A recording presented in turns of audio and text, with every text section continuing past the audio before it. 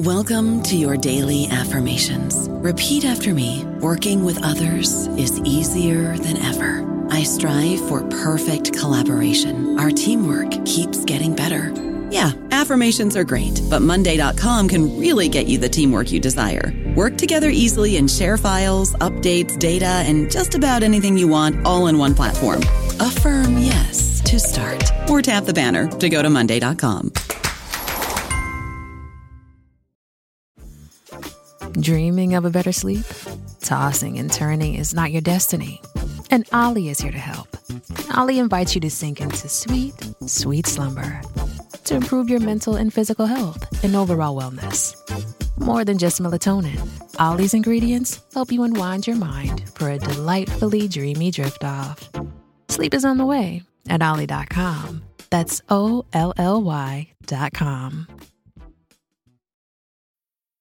How do you feel great on vacation? Like really good? Easy. You go to Aruba. You'll spend your time relaxing on cool white sand beaches and floating in healing blue water. You'll immerse yourself in natural wonder and find your center on an island where things move at your speed.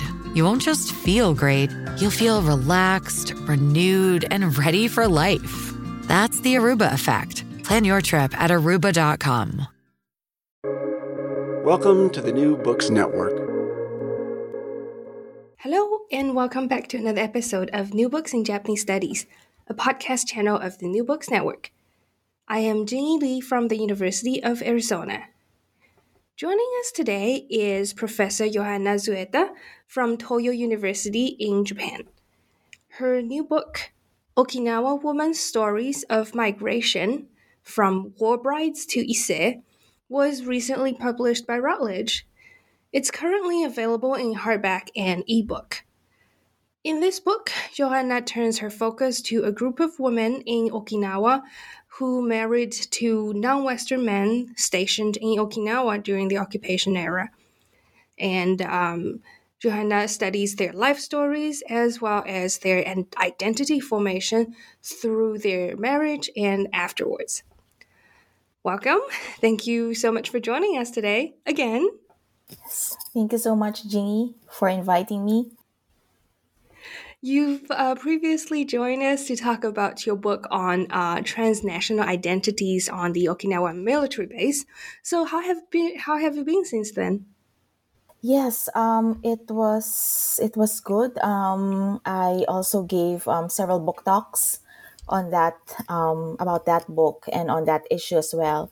And as you know, this current book that I have, this recent book on Okinawan women, they're pretty much related to the previous book, right? In terms of the population that I studied, how they're related to each other, etc. Indeed, that's very nice. So, what brought your attention to Okinawa women's stories and especially this group of war brides? Yes, if you remember in my first monograph, I looked at base workers in Okinawa, many of which retired because of old age. But then these base workers were actually half Filipino and half Okinawans, right? And their mothers were Okinawans. So I wanted to focus more on the Okinawan women because most of the studies done on them, especially the so-called war brides, were the ones who went to the U.S., right? Who married American men. There was, I think I only know of one work on Japanese women who went to Australia as war brides. But then because of my work on base workers, I also, on these half Okinawan, half Filipino base workers, I got to know their mothers while doing field work. So I also did a little bit of research on them when I was doing my PhD, and then expanded my research on these women when I was doing my postdoctoral research. And then I decided to write a book about them because I believe that their stories need to be told to the world. However, it's difficult because not many of them were not I mean, not many of them were open about their stories. So even their kids, their children, their grandchildren didn't know much about these women. But then I said, well, I just need to, conduct some interviews, talk to them so that I'll get to know more about their lives and then eventually tell their stories to the world. Yes. That's really amazing. Thinking that you're working to preserve the memory of this generation, who, as your book mentions, we don't have many of these women left. Like most of them have passed away already. But yeah. So how is your book structured? Yes, what I did was because I am a sociologist, so I was curious about their old age, right? Their lives at present. So I talked to them about that, and then, of course, I also had to know their beginnings. So most of them experienced the war, which really left many of them traumatized because they did not talk about the Battle of Okinawa, right, during World War II to their kids, to their grandchildren. So not many of them knew about their parents or their mothers or their grandmothers' lives in Okinawa prior to their migration to the Philippines. So I asked them about that. In fact, chapter two, I think, yes, chapter two talked about this woman's experiences during the Battle of Okinawa. So in a way, I structured it as, telling the story of the Battle of Okinawa from this person's point of view. And she was the only one who, shared about her experiences, because the others, they told me about their experiences in the Philippines, but not the Battle of Okinawa. They just told me, okay, I was born here, etc., and then I moved to the Philippines. So in a way, the Battle of Okinawa was somehow erased from their memories. Yeah, and then so it's structured in such a way that I talked about their histories. I talked about the American occupation from their perspective, right? How they met, these base workers. As I've mentioned, most of these war brides in Okinawa met American men, right? And that's why they're called war brides, because they met them in a way during the war or post-war, right? That's the definition of a war bride, especially from a Japanese perspective. And then, but then there's this group of Okinawan women. There are quite a number who did not marry Americans. They married Filipinos. So I mentioned in my book that they married the other occupier, which are Filipinos, right? So in a way, Filipinos were part of the Allied forces who somehow occupied Japan, right? And Okinawa. And I said, this is a significant group, and why don't many people know about this? I mean, you go to Okinawa, they know about it, but then academically it's under researched. So I said I have to write this book. So that's how I structured it. And then I looked at, because their migration stories are pretty much interesting. So I looked at their marriage to Filipinos, their eventual migration to the Philippines, their lives in the Philippines, and many of them stayed in the Philippines. However, there's quite a number also who returned to Okinawa in their latter years. So in their 60s, 70s, right, for many reasons. And there's also this one of the last chapters, I also looked at the issue of death and burial, which I think is important because it was also pretty much I wasn't really looking at that, but then these women talking about death, right? They call it the haka, their burial sites, right? It just popped out in some of the interviews that I did. So I said this might be very, very significant. That's why I approached it from a life course perspective, from their beginnings in Okinawa, their experience of the war, and then end of life. So that's how I structured it. I see. Now, for those of us who might not be so familiar with this period of history, and for I guess more background information on these war brides, so from what time period did most of them get married, and do we know how many of them were there? Yes. So 1945, the war ended, and then the American occupation army, right, the USCAR, also the government brought in labor from the Philippines, from India, other parts of the world, mostly from the Philippines because of its colonial history, right, with the U.S. And so these intermarriages occurred, I think, late 40s, early 50s. So that was the time when a lot of these Okinawans, the locals, were working on base or around the bases. And most of these women I encountered, the Okinawan women, they were working either as maids, right, domestic helpers for families inside the base, or cleaners, waitresses, right? Some of them worked as store clerks in inside the bases, right? The concessionaires. So they met these Filipinos because of their work, because they were working on base or around the bases, and for many of them, because they married quite young, for many of them, they it's their first relationship, right? So yeah, so I think I spoke to, I think, two of them who explicitly told me that, oh, he's actually my first boyfriend, and then we got married. So yeah, it's really pretty much interesting. And then after that, these women went back to the Philippines, or went to the Philippines with their husbands, because their husbands' work contracts were ended or were terminated, right? Some were terminated for several reasons. Some just ended and they did not renew it.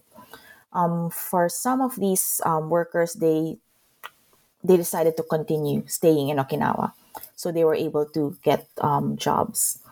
But my focus was on these women who went to the Philippines. So the migration to the Philippines was in, I think, the 19 mid 1950s, late 1950s. So that period. And how many of them migrated, it's really difficult to get hold of the exact number, but there's an estimated around 1,000 who married and then went back to, or I'm sorry, went to the Philippines with their husbands. And then I had data from the Philippine Okinawan Society. How do you call this membership directory of the first generation Okinawans who went to the Philippines. So these were the women, and then the second generation, third generation. So I got hold of that almost 20 years ago, and there were around 1,000 women listed, right? But of course, there were some women who were not members, so probably they were not registered. So let's put it to 1,000 or so. So that's, I think, a general estimate. Yeah, and that's really not a small number. Um, so in your book, you referred to them as ise in Japanese, as in first generation. So for these war brides who went back to the Philippines, or I shouldn't say go back, well, they traveled to the Philippines with their family. What's the transition like for them to transition from life in Okinawa to life in Philippines? And I guess, how does the identity of these first generation women shape their self identification to connect with your first book, and the way they position themselves, the way they see themselves within the Philippine society? Yes. Well, I call them Issei because it's how they identify themselves. So they identify themselves not as Senso Hanayome or war brides, but as Issei, meaning their first generation. So that it's like I felt when I was listening to them. So I was thinking, oh, I think they're claiming it that they are actually first generation migrants, that they really traveled and brought along their lives and Okinawan culture with them. So transition was not smooth for many of them because for most of them, maybe all of them, it's their first time to travel outside Okinawa. And then so you have issues with language, with culture, right? It's totally different culture. Maybe not really the weather because it's mostly, it's almost the same weather or climate. Yeah, it's really integrating.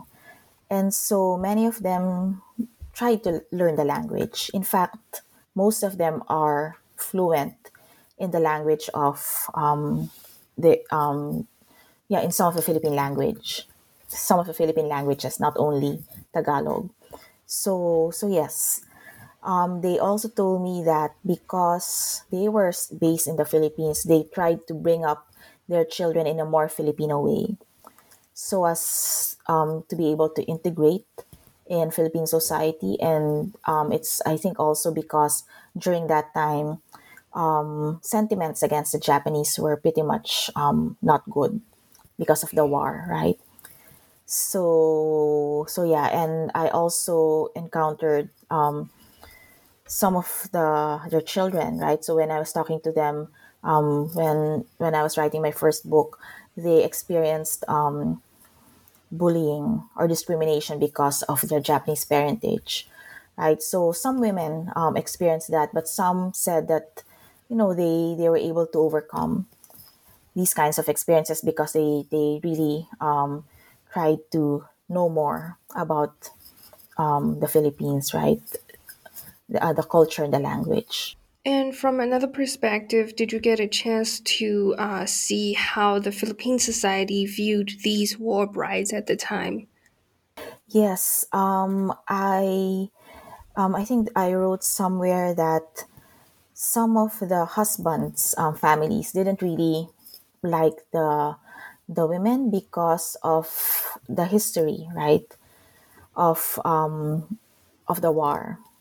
So, and these women were actually seen as Japonesa, or were called as Japonesa. Japonesa is the Tagalog or the Spanish term for Japanese woman, but they're not actually, well, technically they're Japanese, but they're actually from Okinawa.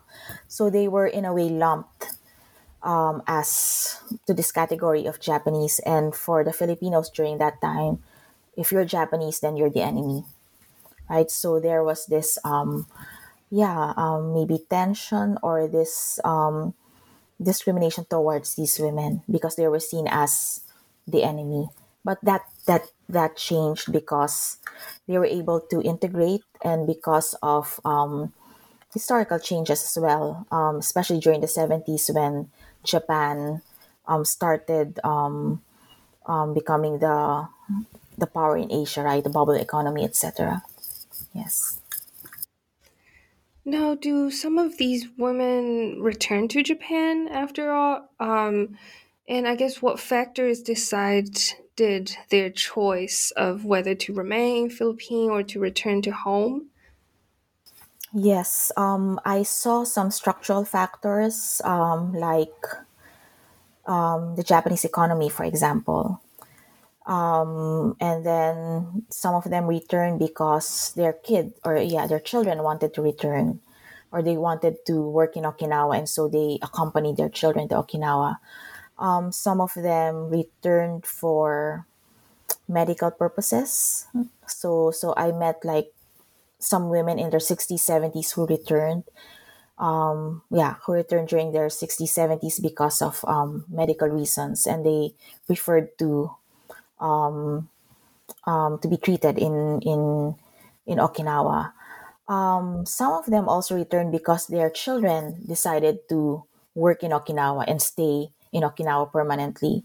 So they said, okay, why will I stay in the Philippines? My husband is gone, so they went back home. Some did not go back, primarily because their families are mostly in the Philippines, so they decided to stay in the Philippines. Some of them also decided not to go back because they became estranged with their natal families because they were disowned for marrying an outsider. So it's pretty much varied, but yeah, if you look at structural factors, it would be the economy, economic reasons, right? And then if you look at more micro level reasons, it's because of the family related reasons.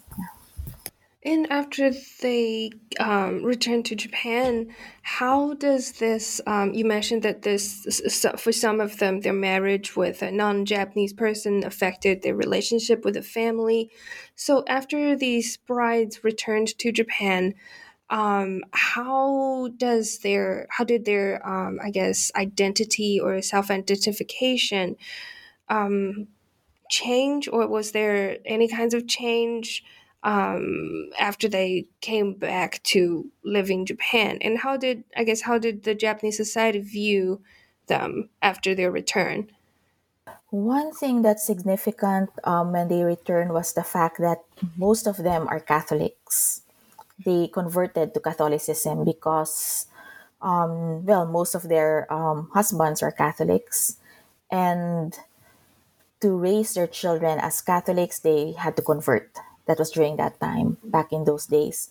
And they became really devout Catholics. So when they returned to Okinawa, they looked for churches, Catholic churches. And in fact, when I did my fieldwork in one of these Catholic churches, the Issei, so they call themselves Issei, many of them didn't know each other when they were in the Philippines because they were based in different provinces. They only got to know them each other at church in Okinawa, and then they found out that they had similar histories, similar stories because they lived in the Philippines. They married a Filipino. They lived in the Philippines for 20, 30 years.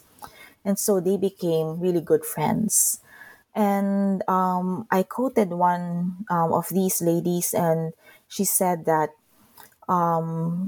many of she encountered Okinawans saying that they're different because they believe in a god that's being believed by foreigners. So, Gaikokujin no Kami o Shinjiteru, something like that. Because originally Okinawa was not Christian, right? So in a way they're minority.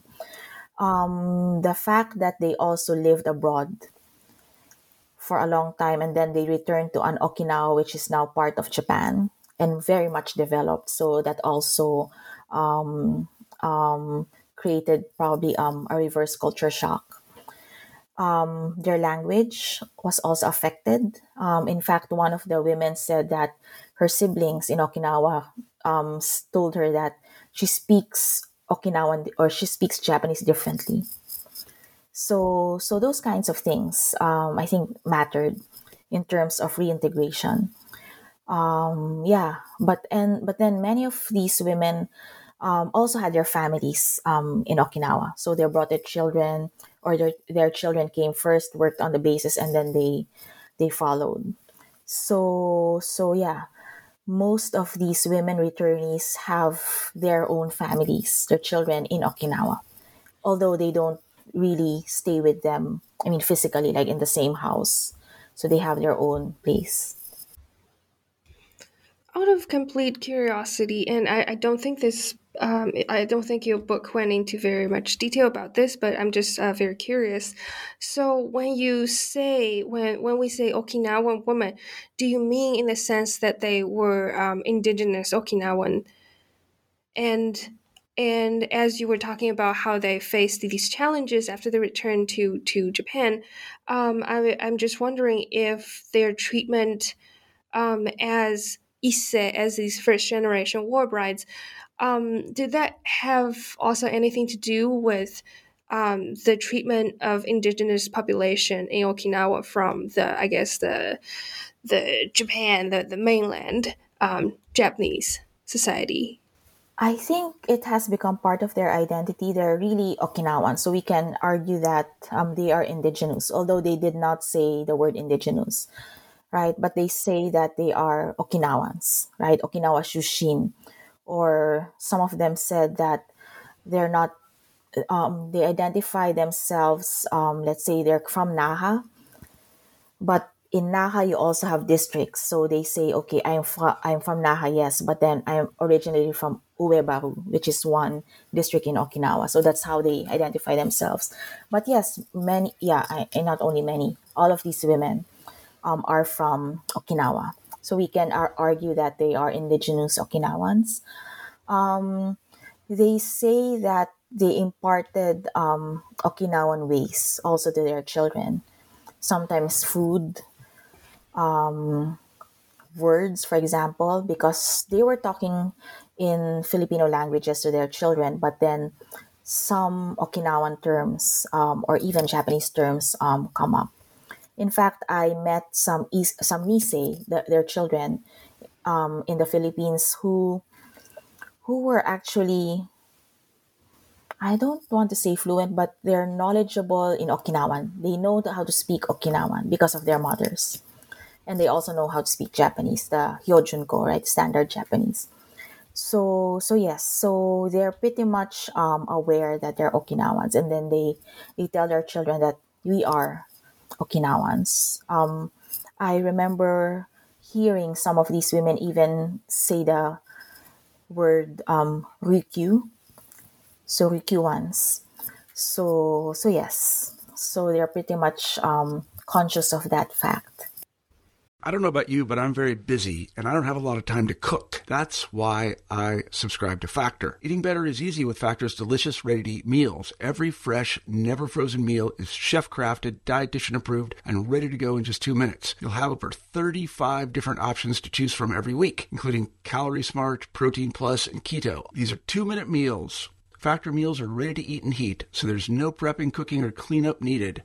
They're flexible for your schedule. Get as much or as little as you need by choosing your meals every week. Factor is the perfect solution if you're looking for fast, premium options with no cooking required. Sign up and save. We've done the math, and this is important. Factor is less expensive than takeout, and every meal is dietitian approved to be nutritious and delicious. Head to factormeals.com/NBN50 and use code NBN50 to get 50% off. That's code NBN50 at factormeals.com/NBN50 to get 50% off.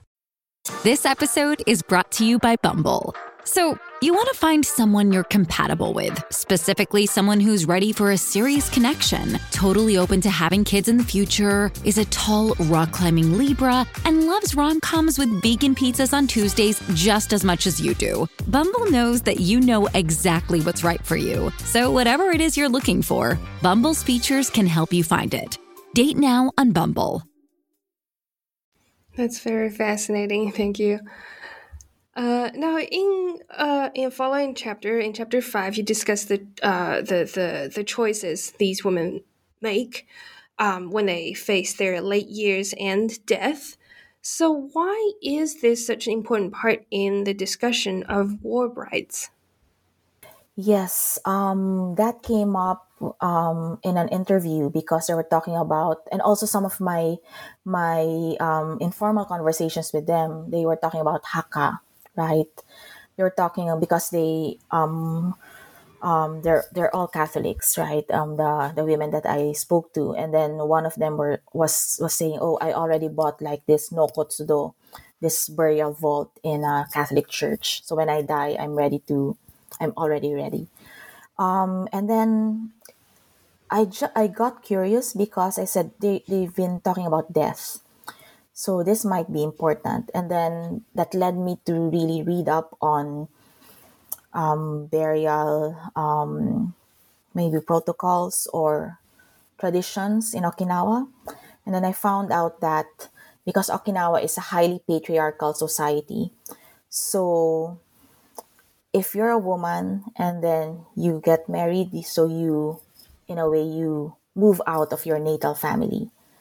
So when you die, you will be buried in this tomb, right, with your husband's family. So that's how it went during those times, right? If you're familiar with the Hukyuan tombs, right? They're like turtleback tombs, like the Chinese tombs of southern China, right? So they're like turtlebacks. But if they married a foreigner, so that presents a problem because the foreigner doesn't have these tombs, right? Because they're not Okinawans. So what happens, right?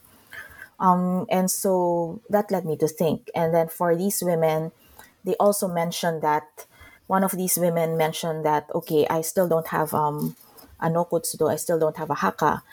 So I don't know where I will die because my husband already passed away and he's buried in the Philippines. And I'm in Okinawa. I cannot be buried in my family's tomb because I married a foreigner. So she told me about these things, and that's why I did more research about it. And I said, this can really present a problem, especially for international marriages like this, right? Because tradition states that you cannot be married in your natal your family's tomb because you married a foreigner, and a foreigner doesn't have a tomb in Okinawa. And for these returnees, for example, they're already in their old age. If they pass away, where will they be buried, right? Will they be shipped back, their body shipped back to the Philippines, or their ashes shipped back to the Philippines, or will they be buried in Okinawa? So that came up. And then even the issue of cremation, which is pretty much done in Japan and also in Okinawa now. But back in the Philippines, it's not. It's becoming common, but then people still prefer to be how do you call that? Maiso, buried as is with your body intact. Yeah. So that's actually an issue. And in fact, one of the women who was very much open to me, and then she was telling me, I don't know if she was able to purchase a burial vault in a Catholic church in Okinawa, because the last time I spoke to her, she said, "Oh, I still don't have this vault, so I'm still thinking, if I pass away, will I be sent back to be buried with my husband in the Philippines?" So I didn't have an update on that, and unfortunately, yeah, she passed away last April. Yeah, and I wasn't, because she was actually looking forward to this book, and I wasn't able to tell her that it was published a month before. But I think her family cremated her body, and she's here in Okinawa. I mean, her ashes are stored in a Catholic church in Okinawa, and her husband's body is in the Philippines. So yeah, so that's actually important, because I also mentioned the cost of these tombs in Okinawa in churches. So if you don't have the money, so it will be a challenge. If you want your body transported to the Philippines to be with your husband, it costs money, right? I mean, if you're transporting ashes, it costs less, but still it costs money. So there are many factors that's not only related to war brides, but you can expand it to the issue of international marriages, migration and death, right? So especially if you have like specific cultural traditions, like the Muslims, for example, right? That they have to adhere to some cultural traditions that can be a challenge if they married outside a land that is not, let's say, Muslim, or they don't have Muslim rituals. So that can be a challenge. Indeed, it can be. Now, in your research, you've talked to war brides, you've collected their life stories. Is there one or two stories that really stood out to you? Yes, one was the story that I spoke about in chapter 2, when she told me about her experiences during the Battle of Okinawa. So, I mean, hearing that directly from someone who experienced it versus reading it in a book is really different, right? How she told me about, experiencing being in a cave, and then the family in the next cave, or the cave beside where she was in, was bombed, right? Or people were dying and she can hear screams, or she was hearing screams. So, and she was all alone because her family was separated from her, right? So these are really the voices of these women. So considering that the trauma that they experienced, right? This is very traumatic. That's why many of them were really tight-lipped, that even their children didn't know about this, right? So you can just imagine, right? Retelling, how they can retell their stories. So that's one. And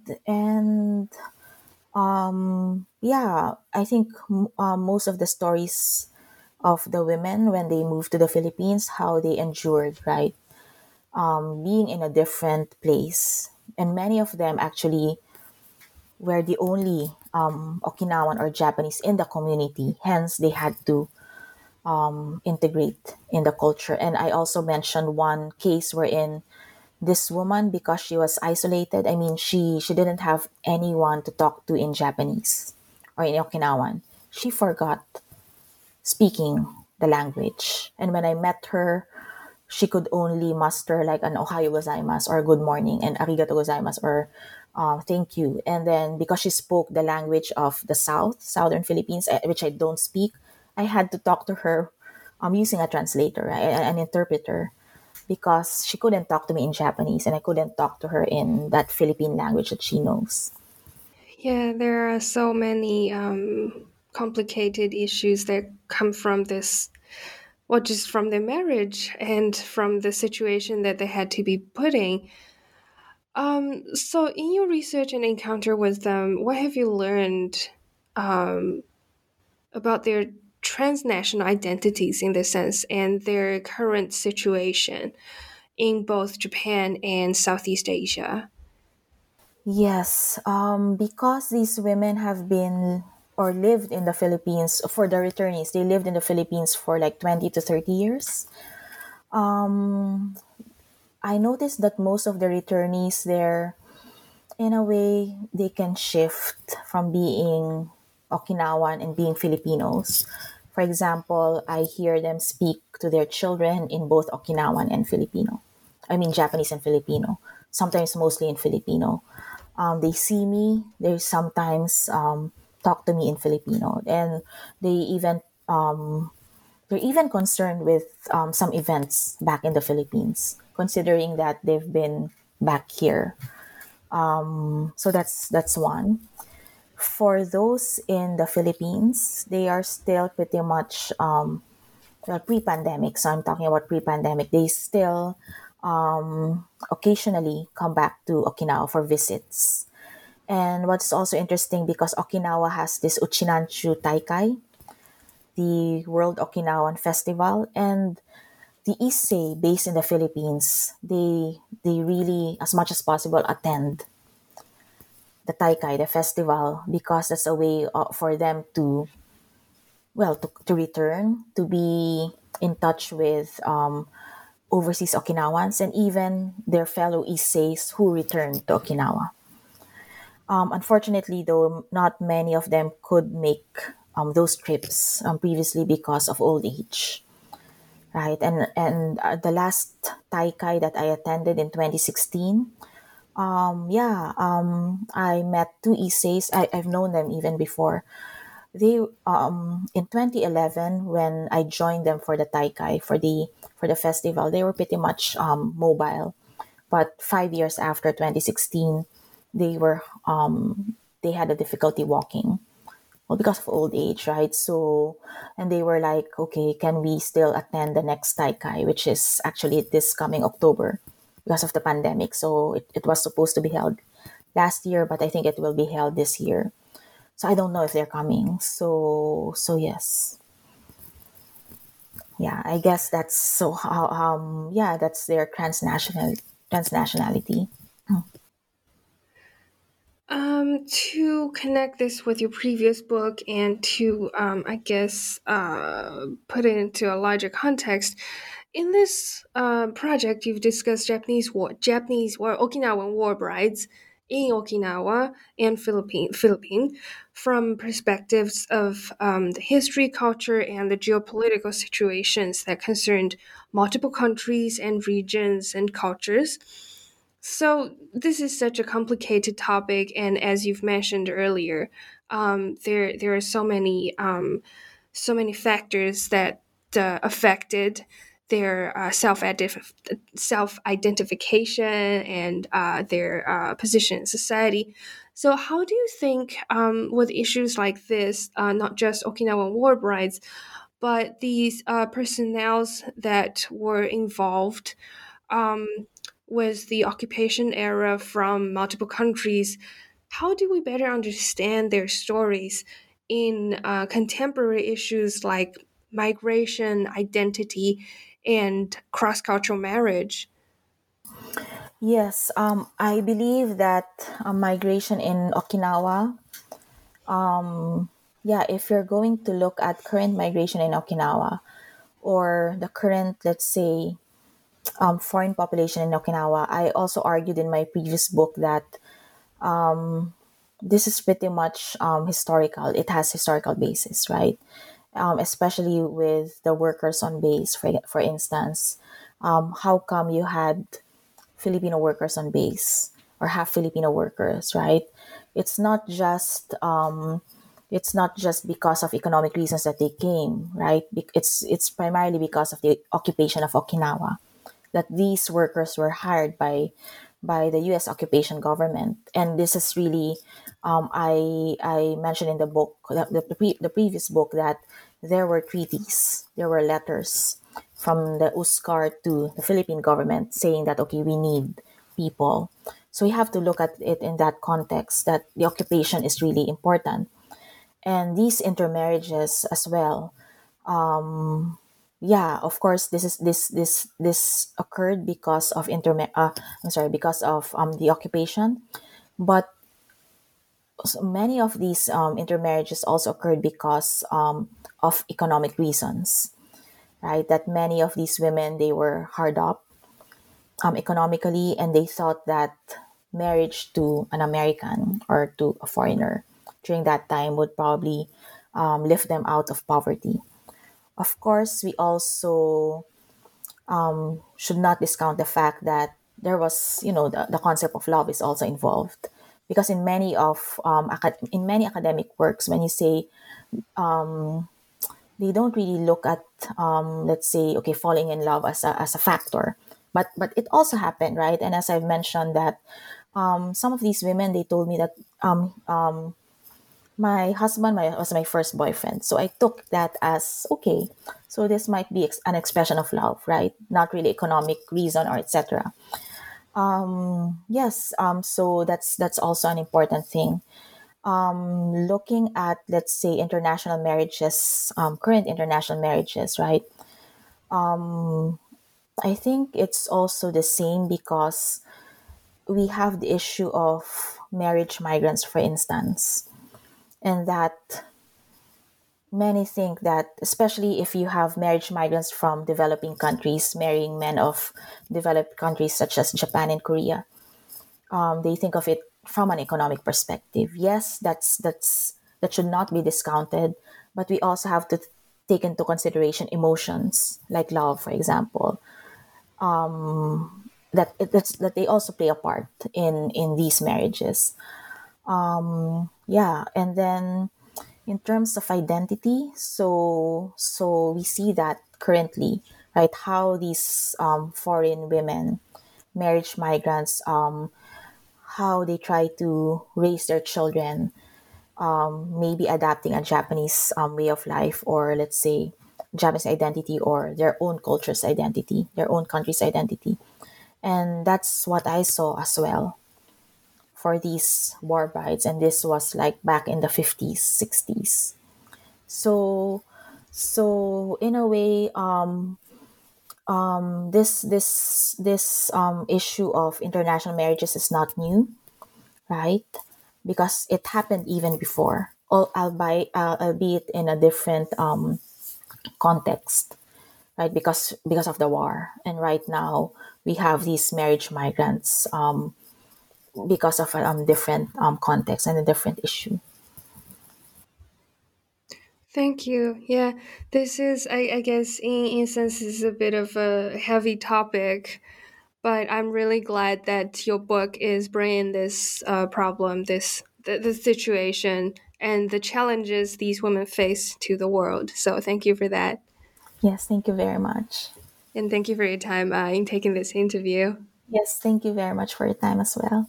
And for our listeners, to learn more about war brides in Okinawa and topics in cross-cultural marriages and migration, make sure to check out this new book, Okinawan Women's Stories of Migration, From War Brides to Issei, by Dr. Johanna Zueta.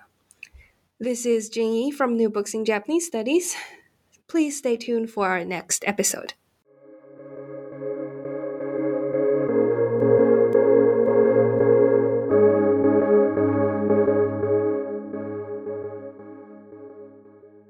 Hey guys, it is Ryan. I'm not sure if you know this about me, but I'm a bit of a fun fanatic when I can. I like to work, but I like fun too. It's a thing. And now the truth is out there. I can tell you about my favorite place to have fun. Chumba Casino. They have hundreds of social casino style games to choose from with new games released each week. You can play for free anytime, anywhere. And each day brings a new chance to collect daily bonuses. So join me in the fun. Sign up now at ChumbaCasino.com. No purchase necessary. VGW Group. Void where prohibited by law. See terms and conditions. 18+.